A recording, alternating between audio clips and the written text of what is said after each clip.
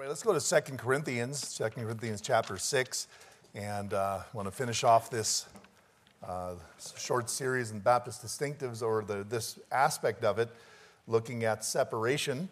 And we're going to just read our text once again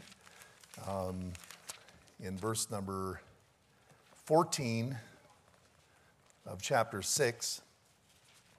We're going to read down to verse number 18 once again.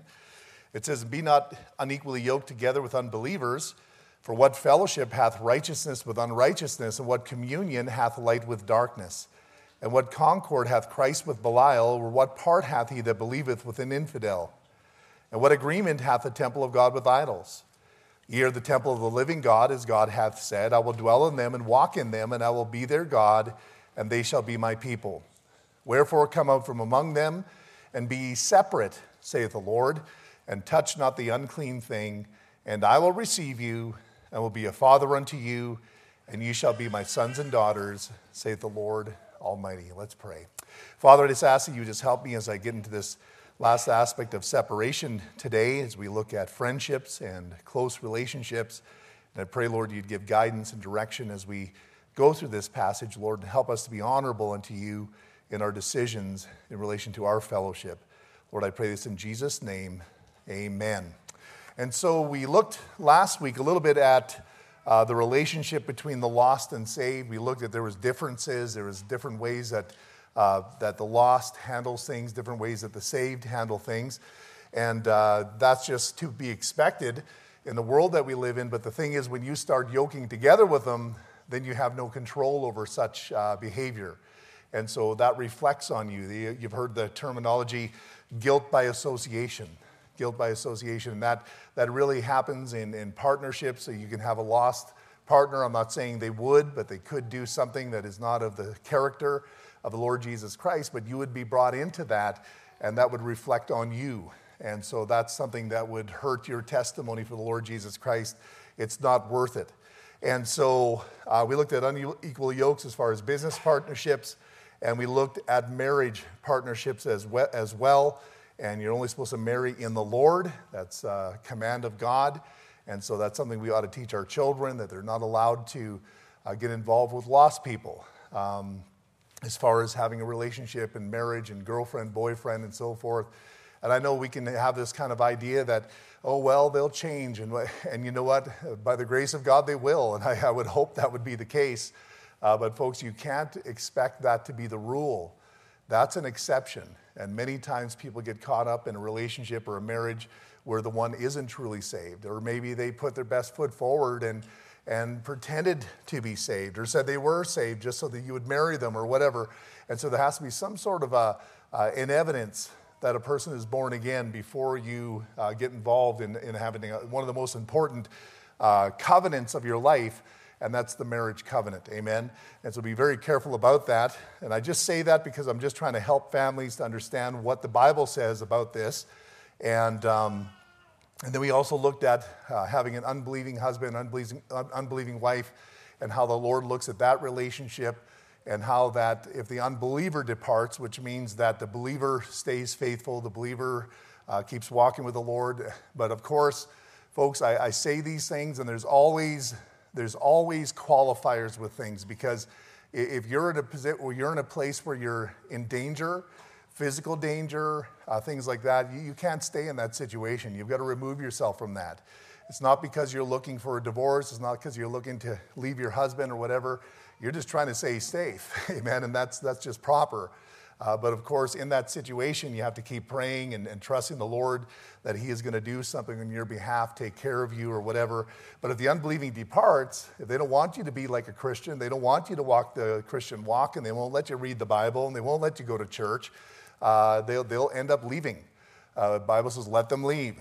You're not under bondage, which means that you no longer have to serve that person. You're not under bondage to go and take care of them and feed them and all these different things anymore, which before you were obligated.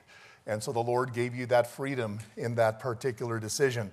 And so today what I want to do is I'm going to move to the topic of fellowship or friendships. And notice what it says there: for what fellowship hath righteousness with unrighteousness?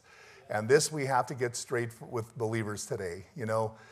We say we're believers, yet we're connecting in situations and fellowship with people that aren't doing right and that ought not ever be. That's why we tell, as far as I'm concerned, I don't go to a place or have my family go anywhere where they're serving alcohol and drinking that at the table and so forth.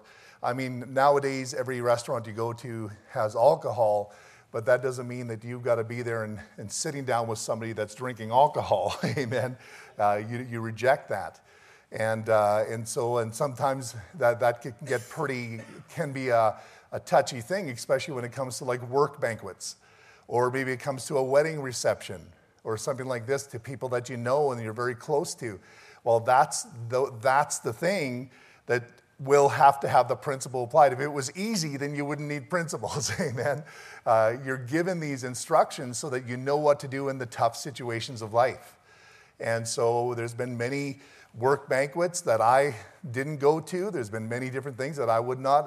I had a family member that had a reception, and I went to the wedding, and the wedding was fine. Well, but I wouldn't go to the reception because they had a bottle of wine on every table, and I just refused to be associated with that. That's not righteousness. That's not what God wants from my life, and it's not for my family, and I'd hate to see them. And the thing is, after that, it was interesting because they were taking pictures, and they began posting all those pictures online of all the people that were there in that atmosphere. And so we made the right choice, amen. I know one person that did go because they felt the pressure, and then they got caught in this. There was this picture they had, and now they thought, man, now everybody thinks of, well, yeah, that's part of separation. And that's why you got to be smart and wise about these situations of life. And so the word fellowship means companionship or consort or mutual association of persons on equal and friendly terms, or a familiar intercourse. That doesn't mean you can't be friendly to people. It doesn't mean you can't spend time talking to them and trying to win them to Christ, and we'll look at that a little bit. But that means that just because you're getting friendly with this person, you got to be prepared, because they may start extending invitations to you to come into their situation, into their atmosphere. And that you have to be careful of, because you don't know what's going on in there, especially if they're lost. What principles do they have that are guiding their decisions? And now here you are jumping into that situation. And this is something I've found many times. If I don't say my position to people, they somehow think that I've just given permission. If I don't say anything, if I go to a situation and they have something that I don't agree with and I just stay quiet about it, oh, he's got no problem with that.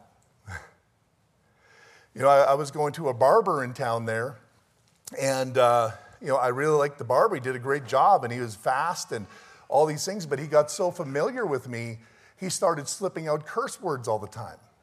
F-bombs and stuff. This is while he's working in front of the public. And so I'm just sitting there, wow, so I just had to stop going. I can't be a part of that. And so I have to find a place where they're not dropping F-bombs, which is kind of hard to do these days. A lot of these places, they're cursing and they're acting like fools there. And I want to find a professional place, somebody that treats their clients with respect, But that's what you're up against today. And so you have to make decisions to separate from that, you see. And there was a time I was trying to reach him, and with the gospel, I gave him the gospel several times, while we're there.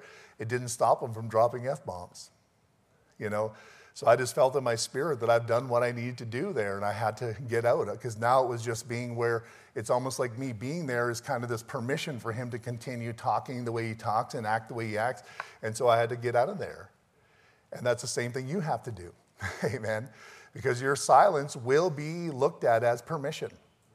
You got no problem with that, And who wants to just go to the barber shop and give everybody a hard time about how they talk? You got 4 barbers there and all the customers, It's not the way I usually operate. But, what fellowship, what companionship has righteousness with unrighteousness? Righteousness is purity of heart and rectitude of life, conformity of heart and life to the divine law. That's righteousness. Unrighteousness is injustice, a violation of the divine law, or of the plain principles of justice and equity. It's wickedness. It may consist of a single unjust act, but more generally, when applied to persons, it denotes an habitual course of wickedness. When you know somebody continually, they live in this state of sin where they live in a certain way, and here you're jumping into that thing. You got to be very careful. And I know you're saying, oh yeah, but we love them. And well, sure you do. It's not about love. Folks, I'm going to tell you something. You have to be in the right position to reach people. And if you've been compromising in fellowship with people, you're the last person they'll go to for help. Do you understand that? And this is what I've found with some people is they think if I kind of lower my standard, I spend time with them, then I'm going to be the one to be able to help them when the time comes. It's not true. When they finally get to the point where they want to get right, they're going to bypass you because they know you compromise. And they're going to go to the one that, that maybe they even complained about. But that's the one because they know they're the ones that have the answer, not the one that compromises. And that's going to make you feel like a fool. It's going to make you feel like, well, what in the world did I do? And so you got to be very careful about that. And that's why sometimes you feel that if I stay in the light here and keep myself in this separate lifestyle, that somehow people won't want to talk to me. But I'll tell you, when the time comes and they're ready to talk, you're exactly the one that they'll talk to. How many guys on the job that kept their testimony pure and right, and they kept impacting their co-workers? Now there's other Christians there that are joining in on the fun and the dirty jokes and so forth. They don't go to them for help. You know who they go to? And it may not be around those other people, but that when you're off by yourself, they'll kind of slide in where nobody sees them and start talking to you about their marriage or their problem because they know you must have the answer. You can't help people in the darkness. You can only help people in the light. Yeah, amen.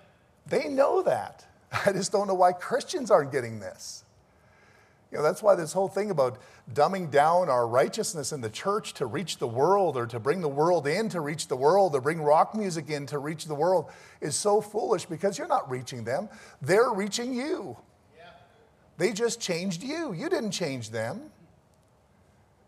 And you have a membership of lost people. And that we don't want that here. We want saved people. We want people here that are walking in the light and love the Word of God and live by principle, not by some filthy lifestyle. It's amazing what I'm hearing sometimes from different churches and people say, this is what they're doing. I had one person say, I didn't know whether the piano player was a girl or a boy. Pride Month, they're handing out rainbow-colored lollipops. This is the church. My goodness, man, what's happened?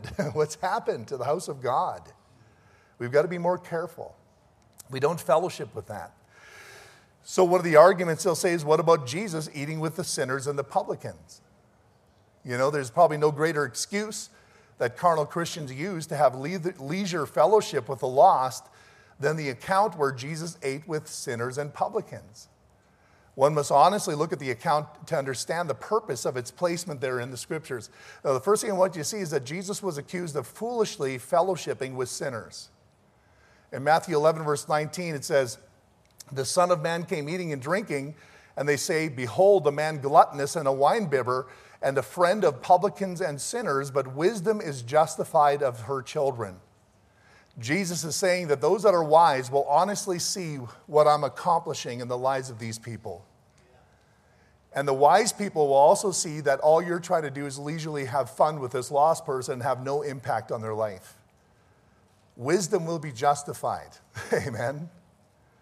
Jesus was calling sinners to repentance. This was the whole thing. In fact, this led up to that supper. In Mark chapter 2, verse 14, it says, and as he passed by, he saw Levi, the son of Alphaeus, sitting at the receipt of custom, and said unto him, follow me. And he arose and followed him. This was Matthew. This became the apostle Matthew, wrote the book of Matthew. And it came to pass that as Jesus sat at meat in his house, many publicans and sinners sat also together with Jesus and his disciples, for there were many, and they followed him. They use that as an excuse that we ought to go fellowship with unbelievers and lost people. That is not the context of this passage. Amen. He had just led Matthew to the Lord. He went to his house to have supper with him, and all the people from his old life were there, and they wanted to hear what Jesus had to say. And the Bible says that many of them followed him. He wasn't there alone. In fact, he had all of his disciples with him. Amen? Yes. But isn't it amazing how people use that as an excuse to break down the standard of separation when it comes to fellowship with unbelievers? And when the scribes and Pharisees saw him eat with publicans and sinners, they said unto his disciples, how is he that eateth and drinketh with publicans and sinners? They totally missed it. They didn't even realize what was going on here. When Jesus heard it, he said unto them, they that are whole have no need of a physician, but they that are sick, I'm not come to call the righteous, but sinners to repentance. So his situation there in that supper is he was winning the lost. And folks, if you can invite a lost person out for coffee and go for supper with them so you can get them the gospel, that is just wonderful, and I encourage you to do that. But you got to be careful getting in this mentality, well, we'll just spend time with them and then somehow we'll win them along the way. No, sir. You got to be ready to speak to them about the gospel. You got to open your mouth. You're not going to win them simply by lifestyle evangelism. In fact, the lifestyle evangelism has already taken place if they've seen your life. You're ready to talk to them. And that's when the supper comes. That's when you sit down with them. That's when you have that time. But it's not a time to be quiet and not talk about Jesus. That's exactly the time to say, hey, let me ask you a question because I care about you. Yeah. If you were to die today, where would you go? And give them the gospel. Give them a gospel tract. I got a whole bunch of gospel. I ordered about 5,000 more tracts back there. And I want you guys to grab some of those and give them to people. We got to win the lost. Amen. Now we have to separate from their lifestyle, but we can connect with them enough to give them the gospel and to tell them about Christ. Amen. Yeah. Or sometimes it works better to bring them into your situation. We had kids, I remember in Kenora, that they went to the public school and they said, what do I do? And the public school there was pretty rough. These guys always want me to come over. I said, well, you be careful. That'd be a very dangerous situation because you can't control what's going on in their house. In fact, their parents live more wickedly than you could possibly imagine. There's no protection there. I says, what you need to do is if you want to connect with some of these young people is bring them into your situation. Invite them to church. Invite them to your house where your parents can be there and watch the situation. Maybe you can help this young person get saved. But not to establish a friendship with a lost person and continue in that. That's a very dangerous thing to do. You understand? So the sinners came to Jesus searching. They came to him. They saw what happened with Matthew and they said, I want to know what this guy's got to say here. What are you going to say? I can't eat with you. Get out of here. No, sit down. Jesus is speaking. God's going to make a difference in your life. Sit down. Amen. Listen. Matthew 10:9, it says, and it came to pass, as Jesus sat at meat in the house, behold, many publicans and sinners came and sat down with him and the disciples. So basically, he had won Matthew to Christ. He went to his house, sat down with him at the table, and because everybody knew that he was there, they all came, his fellow workers, the publicans, the tax collectors, these people that were living lives of debauchery, and they heard about Jesus, and they came seeking, because the Bible says, I'm not come to call the righteous to repentance. I'm come to call sinners to repentance. Yeah. They that are whole need not a physician, but they that are sick. It's one thing about the hospital. Nobody goes there unless they really have to. Now, some people I wonder, though. You go to the urgent care, you say, man, there's 5 people here that probably could be at home and they'd be okay. I'm going to tell you, when I go to the hospital, there's a reason for it. And when I go to the hospital, I go there because I know I need to. And there's nowhere else I'd rather be on the planet than right there at that hospital. So what happened with these guys, they say, we need the hospital. They heard that Jesus was sitting down with Matthew, and Matthew had just left his job and gotten saved. And they said, let's go to the hospital. Yeah. And they sat down with Jesus. Isn't it wicked that Pharisees and wicked people have been using that to defend fellowshipping with darkness to this day? Amen. Wow. Don't let it happen. You know the context now, amen? Jesus had the aim to heal those that knew they were sick. In Mark 2, verse 16, and when the scribes and Pharisees saw him eat with the publicans and sinners, they said unto his disciples, how is he that eateth and drinketh with publicans and sinners? When Jesus heard it, he said unto them, they that are whole have no need of a physician, but they that are sick. I've come to call the righteous, not the righteous, but call sinners to repentance. I think I've already said this, but I'm going to say it again. In order to heal a sick person, you must be in the same room with them. In order to call someone to repentance, they must be within earshot. The argument used by most people to place Jesus among sinners does not reflect badly upon the sinners, but make Jesus to be a drunkard and gluttonous. This was the same argument as the Pharisees had. Jesus was conforming to divine law by calling sinners to repentance. But little is made of that fact, and much is made of the fact that he ate with sinners. Eating with the lost is not against God's law of separation. The motive as to why you're eating with the lost is the question. We know Christ's motives. What is our motive? Amen? Well, I just like hanging with this person. Not good enough. Not good enough. You've got to have it on your heart that these people need to be saved, and we're doing this for the sake of their soul. Amen? Just like Jesus. So let me just give you, as I close up tonight, some tips for dealing with lost people that are close to us. The first one is this: never compromise your Christian walk. And the Bible tells us clearly in Philippians 2:15 that you may be blameless and harmless, the sons of God without rebuke, in the midst of a crooked and perverse nation, among whom ye shine as lights in the world. Anywhere you go, you should be seen as blameless in the eyes of men. Now, there'll be people that'll throw mud at you no matter what you do, but that doesn't mean that mud will stick. Amen. I get lots of mud thrown at me. I hope none of it sticks. You got to understand that. And you will have mud thrown at you as a child of God because they want to see what will stick, and they just want to kind of hurt you because they're not where you're at. Amen. Anything you do should be glorifying God. In Ephesians 5:11 it says, and have no fellowship with the unfruitful works of darkness, but rather reprove them. For it is a shame even to speak of those things which are done of them in secret. And this is something I've even been trying to teach my kids lately. You know, just because there's wickedness out there and it's so prominent, it's on the news. I mean, you see it around you. You see it on the street corner. They start talking about it. I say, kids, just be quiet. We don't want to talk about that stuff. We don't need to talk about that stuff. Well, Dad, it's all around us. I know it's all around us, but the Bible says it's a shame even to speak of those things which are done of them in secret. But all things that are reproved are made manifest by the light, for whatsoever doth make manifest is light. Wherefore he saith, awake, thou that sleepest, and arise from the dead, and Christ shall give thee light.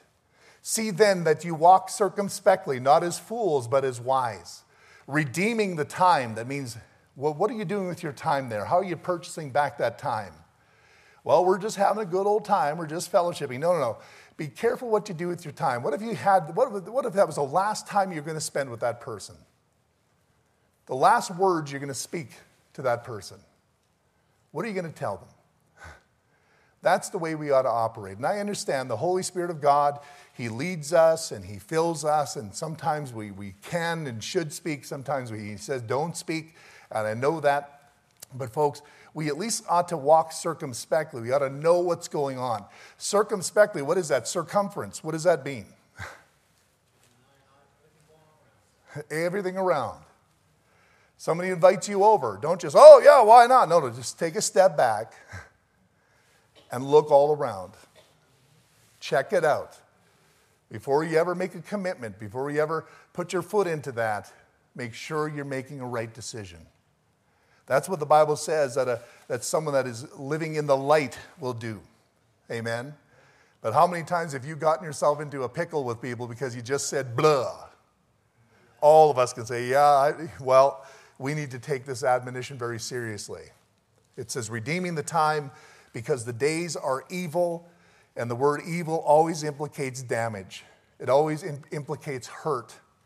So these days are hurting people. There's hurt around the corner, so be careful. Look circumspectly for your family because there's things out there that'll hurt them. There's an evil presence in this world that is working to get at our families. Amen? So we need to stand. Wherefore, be ye not unwise, but understanding what the will of the Lord is. What a great passage, amen? That's powerful stuff. I could preach for weeks on that. Might do it. No, I won't. Second point is this: never compromise your message. It says that you may be blameless and harmless in Philippians 2:15, the sons of God without rebuke in the midst of a crooked and perverse nation among whom you shine as lights in the world. And it goes on to say, holding forth the word of life. Yes. Holding forth the word of life. We've got to hold forth that word, and when we hold it forth, they shouldn't be looking at us and saying, yeah, but I saw you do all of that. You're doing the same thing I'm doing. Like, who are you to preach at me? You ought to be living a life of light. You ought to be having a strong testimony so when you hold forth the word of life, it's not been compromised. So they can listen to you. They'll know you're the real one, not the fake one. Amen? It's funny because sometimes the Bible says the children of this world are wiser in their generation than the children of light. They understand. You ask a lost person, should a Christian drink alcohol? And if anybody's going to be honest, they'll say, no, they shouldn't. Yeah. But we got Christians that are trying to say, oh, it's okay.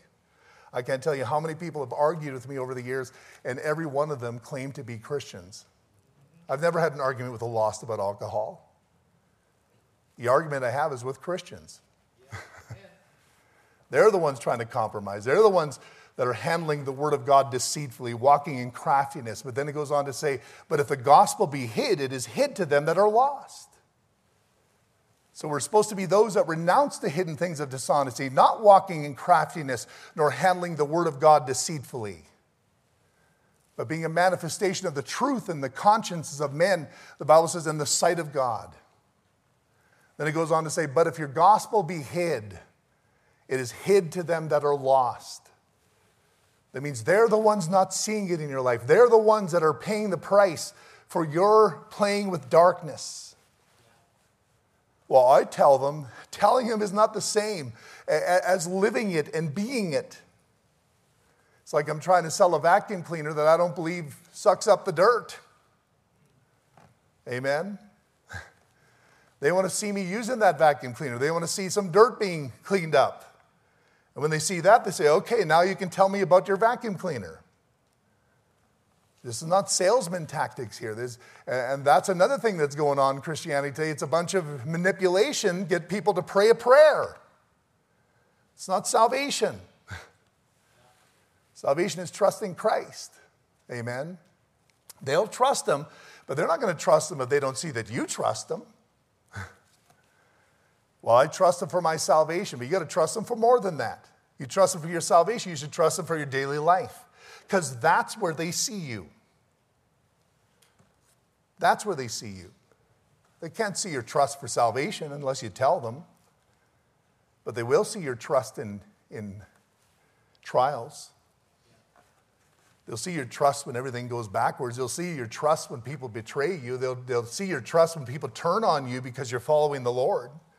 They'll see your trust when you're going to church and everybody's going to the football game. That's where they see your trust. But if your gospel be hid, it is hid to them that are lost. Walking in craftiness and handling the word of God deceitfully. That's talking about believers. It's talking about believers that are using the Bible to justify their dark walk. Because preachers are so fuddy-duddy, always telling me to do this and that. Well, the Bible says this, and they pull a little verse out of context. That's walking craftily. Yeah. That's handling the word of God deceitfully, and you're hiding the gospel to all the people around you. Renounce the hidden things of dishonesty, the Bible says. Never compromise control over the situation. So don't go to places to visit where you're outnumbered by the lost. Notice that Jesus was with all of his disciples, and I bet you that he outnumbered the lost in that room. Be careful about that. You don't just put yourself in a situation by yourself. That's why I say if you have a family gathering and you've got a lost family, that's not the time to bring up all the controversial issues. Family gatherings are about, hey, how's it going? How's your job going? Yeah, great. Your kid looks cute. Yeah, ooey gooey, and that's it. Let's eat some food and go home. Let them see you're normal. Amen. It's not a time to get 15 people looking at you. Oh, well, what about you? And you're sitting there on your soapbox like you're going to win these people? My goodness, man. Unless the Lord sends the Holy Ghost from heaven and you got the second baptism of the Spirit, there's no way you're going to win that family in that situation. You understand that?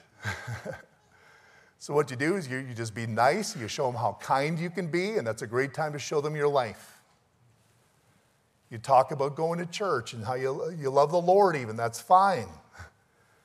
But don't start attacking. Don't start undermining. Don't start picking out their problems and so forth, you know. You may find yourself in a situation where they do have something there. You didn't know it was going to be there. Just learn how to shut your mouth and go home. Because what you want to do if you want to win somebody is you want to get that person one-on-one. Yeah, amen. You're not going to win a crowd. I mean, it's very rare. You've done that in soul winning, and remember in Kenora, we used to go out on the streets and have groups of 8 people, and they would all listen, and I've had all 8 of them pray and receive Christ there. That's different than a family gathering because there's history. They don't know me in that situation, but they know you, and there's already some water under the bridge, amen? So you got to be very careful. Never compromise control over the situation. Be very wise in how you approach people coming up to Easter gatherings, in the next month or so. Just go there for your family, love them, and show how kind you are, and bring them a gift. And the Bible says that a gift pacifieth anger. Use those tactics, amen. Number 4 is never compromise your cool. 1 Peter 3 verse 15 says, "But sanctify the Lord God in your hearts, and be ready always to give an answer to every man that asketh you a reason of the hope that is in you with meekness and fear." The devil doesn't want you to have that kind of power. He doesn't want you to have that kind of preparedness in a situation where you've already got the Lord sanctified in your heart. So here you are on the job. You haven't spent time with the Lord. You're not even looking for the Lord to do anything through you that day. You haven't sanctified him in your heart. You haven't given him that place of control in your life. You're probably not going to do well in a soul-winning situation. But if you can go there knowing that the Lord has got priority in your life that day, and you're walking with him, you've had some Bible put into you in the morning, and you've prayed for your co-workers, then you're ready to talk to them. During your break time. Not during time where their boss is paying for their time. You don't make them steal from their boss. Amen. You talk to them during time where they're not being paid. During lunchtime, during break time, after work, and so forth. Other than that, you could maybe just have a quick little conversation as you're doing the work. Mention you go to church or whatever. But if you're going to sit down with the Bible, don't do that while the clock is ticking and he's getting paid for it. Amen. Be very careful. Ephesians 4:15, "But speaking the truth in love may grow up into him in all things, which is head, even Christ." I love this passage, 2 Timothy 2:24. "And the servant of the Lord must not strive, but be gentle unto all men, apt to teach, patient." Apt means able and ready to teach. Doesn't mean you're teaching anybody. It just means you're ready to. Amen. That means you're not ready for an argument. And the Bible says the servant of the Lord must not strive. We ought never to be arguing with people. There's the aspect of persuasion. You're trying to persuade them from the scriptures, but it ought not ever be where the emotions are being heightened here and your face is getting red and no. We're not trying to win an argument. We're trying to win a soul. And you got to be ready to walk away from the situation thinking you've lost the argument, but maybe you've kept the soul. Amen? But sometimes if you're proud, all you care about is winning the argument, and you'll lose that person. And you've accomplished nothing. Amen? Less than nothing. Because now that person has that to draw on the next time they talk to somebody that wants a witness. Well, I knew somebody, he just gave me a hard time. And how many of you came across people like that as you're knocking on the door or whatever? Christians that have turned them off. That's because they strive. And the servant of the Lord must not strive. You got to be willing to walk away losing an argument if you need to. Amen? It says in meekness. Meekness is that word that encompasses the belief that there's God's control in all things. So it's not like you. It's not just you making things happen all the time. It's not just you pulling all the strings and this person's coming to Christ because of you. In fact, he goes on to say in meekness, instructing those that oppose themselves.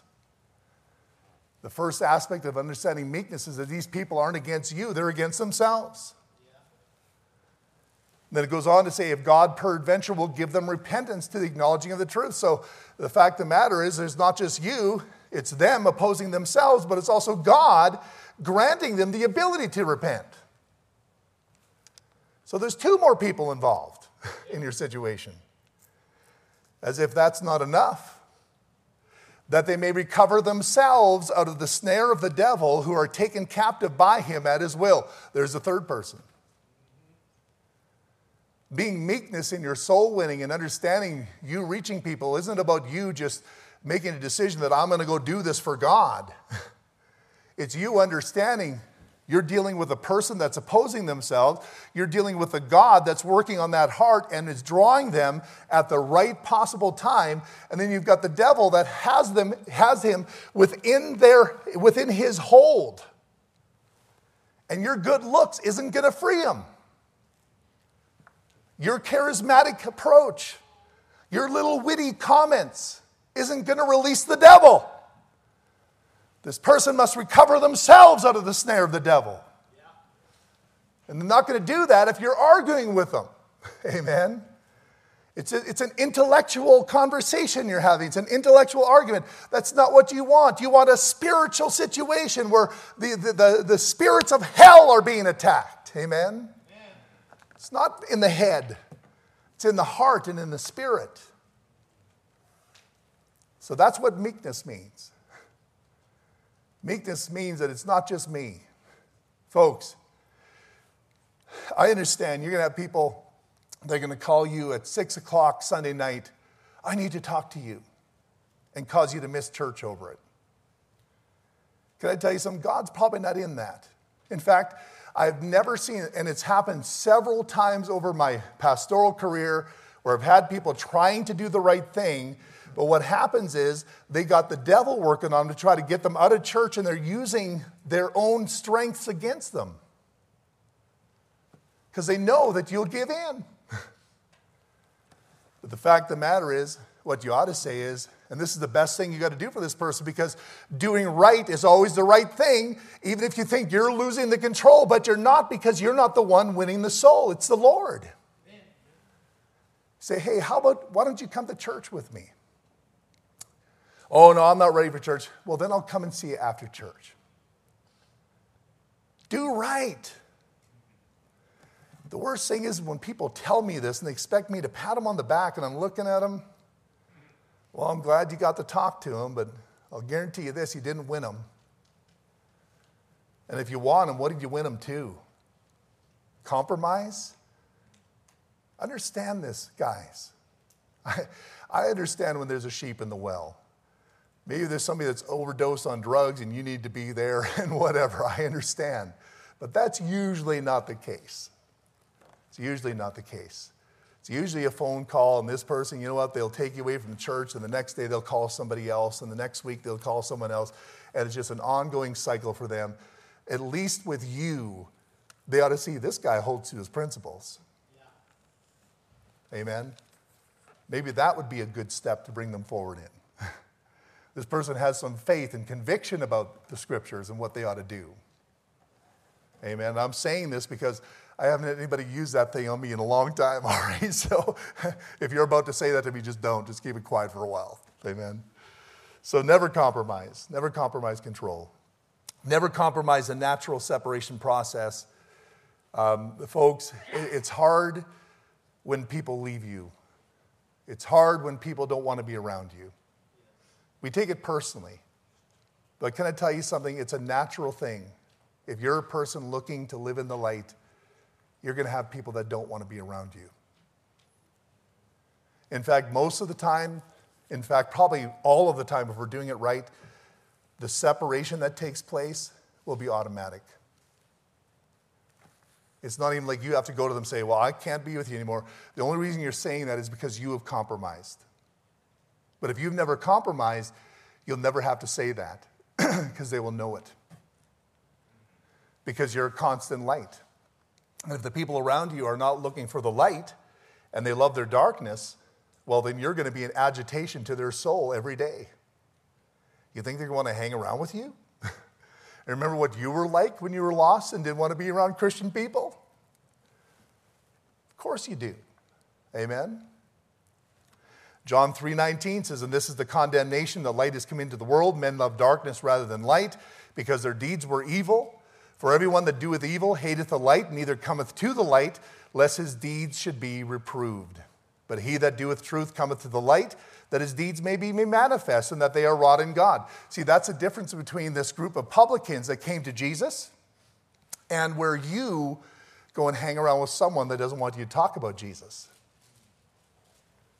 Amen? See, they don't want the light on because the light will reprove their deeds. And so if this person is not willing for your lifestyle or your message to reprove their deeds, they're going to walk away from you. And the Bible tells us even in a church context. Folks, I preach some pretty straight things. In fact, when I go through the scriptures, I don't skip phrases and passages for the sake of hurting people's feelings. So you'll have people come in, the light will be blaring, they'll say, well, I don't like this. Guess what's going to happen? They're not coming back. I'm not going to turn down the light to deceive them to come in and then blast them when they get in too far, like a cult would do. This is who we are. I'm not ashamed of that. I'm not ashamed that we believe that the Word of God is perfect and we don't have to worry about whether we've got error in our Bible or not. And if you have a different Bible in your hand, I love you and I want you to see this truth. And I'm not going to kick you out of here. But if you're not willing to bend on that, you will leave sooner or later. Because you hate being reproved. You hate that light shining in your face. Amen? You like drinking alcohol. You're going to hate this preacher. If you think money is more important than the things of God, you're going to hate me. But because you already hate the Lord. Amen?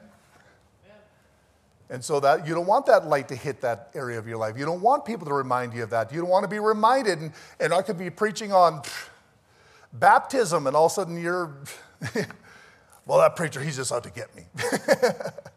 Because the Holy Spirit of God has got you, man. He's dialing your number every time you hear the Word of God being preached, and you don't hear anything else but that topic. Amen? I need to get away from there. Sure you do. Until you become a Christian that doeth the truth and they come to the light, that his deeds may be made manifest, that they are wrought in God. We ought to care more whether our deeds are actually pleasing God than whether we're being pleased. Amen? That's an important thing. Separation. Baptists throughout the generations, hundreds and hundreds of years, have held to separation principles. Well, when did that start? In the 1700s? No, about when they wrote this book. Amen. When the Bible, there's been Christians ever since that time that has held to separation principles, that have held to the same things I'm telling you about today. Amen. So what are we going to do? Deny it? We're going to meet the Lord one day. Let's make sure we're right with the Lord and we're being everything that God wants us to be. Amen. Let's bow our heads.